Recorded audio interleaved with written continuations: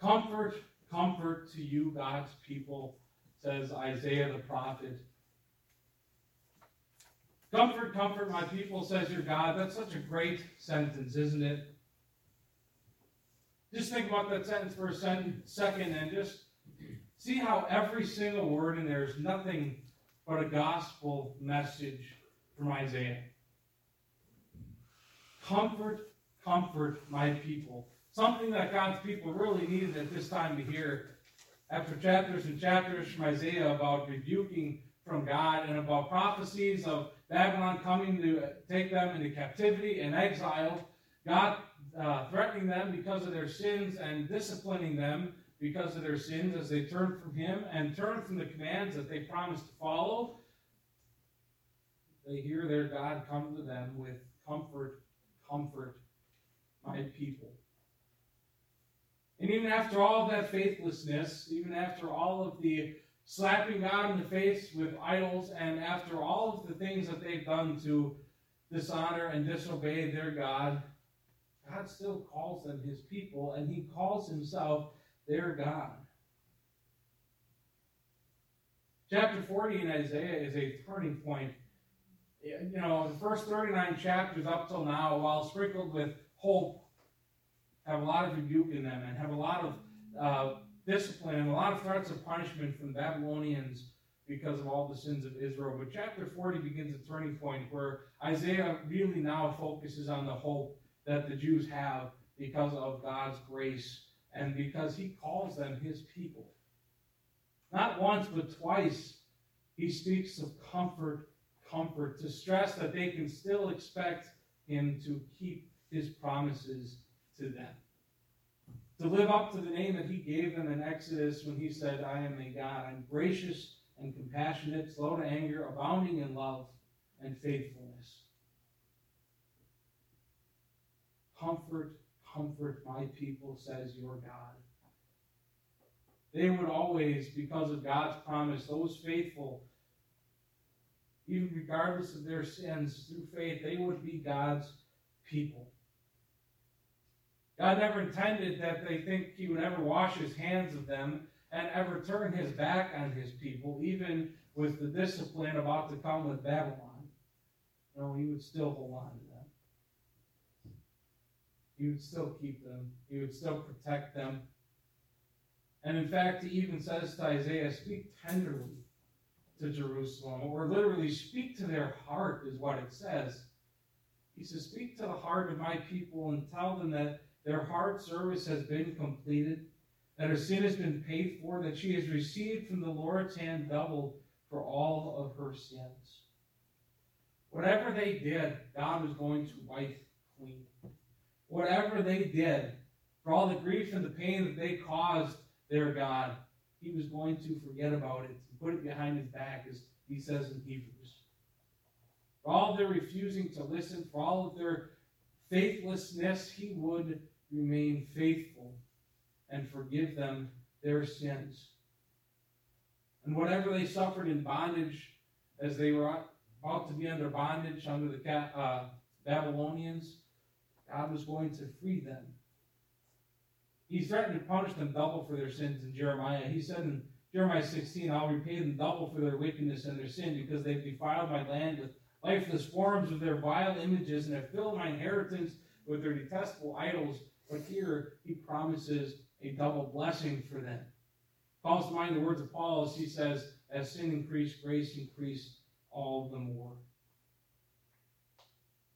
God's grace was going to be an abundant supply for His people as He forgives their sins. And as He reminds them of the covenant that He made with them. They needed this. They needed to know that God was still going to come and make things right for them, because after being rebuked all this time, after being told the Babylonians would take them into exile, after hearing God talk like He did in Jeremiah about punishing them double for their sins, they needed to hear of God's grace and forgiveness.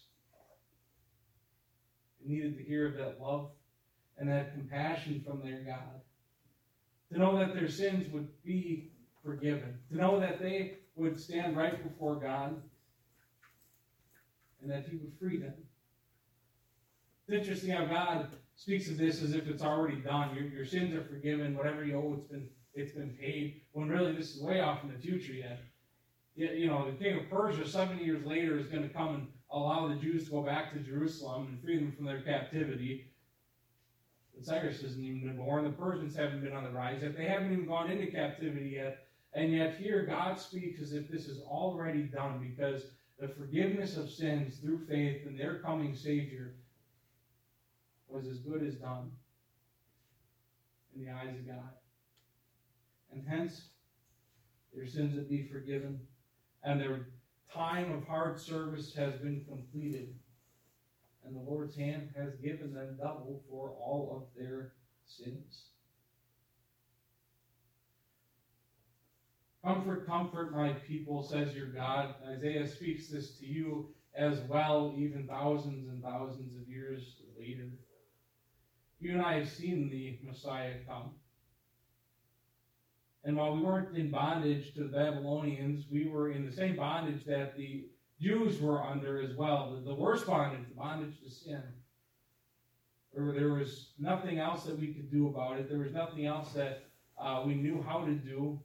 And we were just shackled up. Only knowing how to sin, only knowing how to turn our backs to the God who had created us and loved us and wants better for us. And even for those of us who have been trapped in sin, God comes and he says, comfort, comfort my people. He still claims you as his own, just as he did the Jews who were going to go into captivity in Babylon. We too were in the same debt that they were, that we couldn't pay. We too were in bondage, and we too had no way to get out of it. And yet he speaks to us knowing that it's finished. He speaks to us telling us that our debt has been paid, that there is nothing left. There's nothing you can do. There's nothing you need to do. Grace is the key in all of this. There was nothing that God's people then or today can do to free themselves from the bondage of sin. And God says that when he has Isaiah speak to the Jews and say, all people are like grass, and all their faithfulness is like the flowers of the field. The grass withers and the flowers fade, but because the breath of the Lord blows on them, surely the people are grass. Grass withers and flowers fall, but the word of the Lord endures forever. You know, this world is full of people who have tried to achieve great things. And people have. They make it into history books. They get statues made out of them. They get buildings named after them. But think about it, even the greatest people in history eventually will fade. At some point, those buildings just become buildings with another person's name on it. Statue just becomes another beautiful statue in front of a building, and the name doesn't mean a whole lot. People in history books get taken out and replaced with other names, or they just become a little blip in history as time goes on and more things happen. Human achievements always fade. How much more than the achievements that sinners try to produce before God, who don't try to make a name for themselves here and now, but a name for themselves in eternity. How much more do those fade before a just and righteous God who punishes sin? So we stand. That's where our achievements before God will always stand. Our works before God don't mean anything to pay for our sins. They mean nothing, and yet we have trouble with that. I mean, how often do we not pat ourselves on the back because of the good things that we've done? How often do we worry and doubt the grace of God and still think to ourselves, I have to do something. If I can do something, I'll feel better about myself, because apparently the grace of God just isn't enough to bring joy to our soul. Or maybe it's apathy. Apathy that sits in our heart, and we go to church, and we go to the Bible class, and throughout the rest of the week, we don't really do a whole lot wrong, so I'm obviously just fine before the Lord, and you don't really recognize how worthless you are. Pride is behind every single one of those.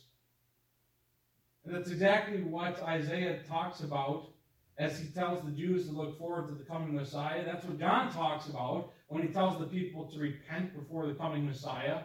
When they say that all the ways should be made low. The hills and the mountains brought down, the valleys filled in, all the ways made straight. Every time we put up a self-righteous attitude in our heart, all we really are doing is refusing the need for Christ. Every time we do that, a hill goes up, a valley gets dug out again, a straight path becomes even more crooked, and repentance is gone. The heart of repentance is to realize how worthless we are, and to realize that we are nothing unless Jesus makes us something. To realize that our achievements will only fade as we stand before the Lord when He returns, unless those achievements are built upon Christ and what He's done for you and for me. Because we wither and we fall, but the word of the Lord stands forever. The words that say, He became nothing, taking the very nature of a servant. The one who became sin, who had no sins, that you and I might become the righteousness of God. Even the word here in Isaiah that says, here is your God, the sovereign Lord comes with power and rules of the mighty arm. His reward is with Him for His people. And for His people, that reward is that He shall bring them in like a shepherd and hold them close to His heart. He wants to hold you. He wants you. He wants you close to Himself. He wants to save you, and He wants you to realize that He makes you everything. And that He frees you from the bondage of sin. There's your comfort. Your comfort's in Christ. You don't go to bed at night feeling comfortable because of how well you've done. You go to bed at night comfortable knowing that Jesus Christ has saved you. You don't go to bed praising God for being His people because of all the great things you do, but because that Christ has made you His children. Comfort, comfort my people, says your God, not in yourselves, but because Christ has made it so.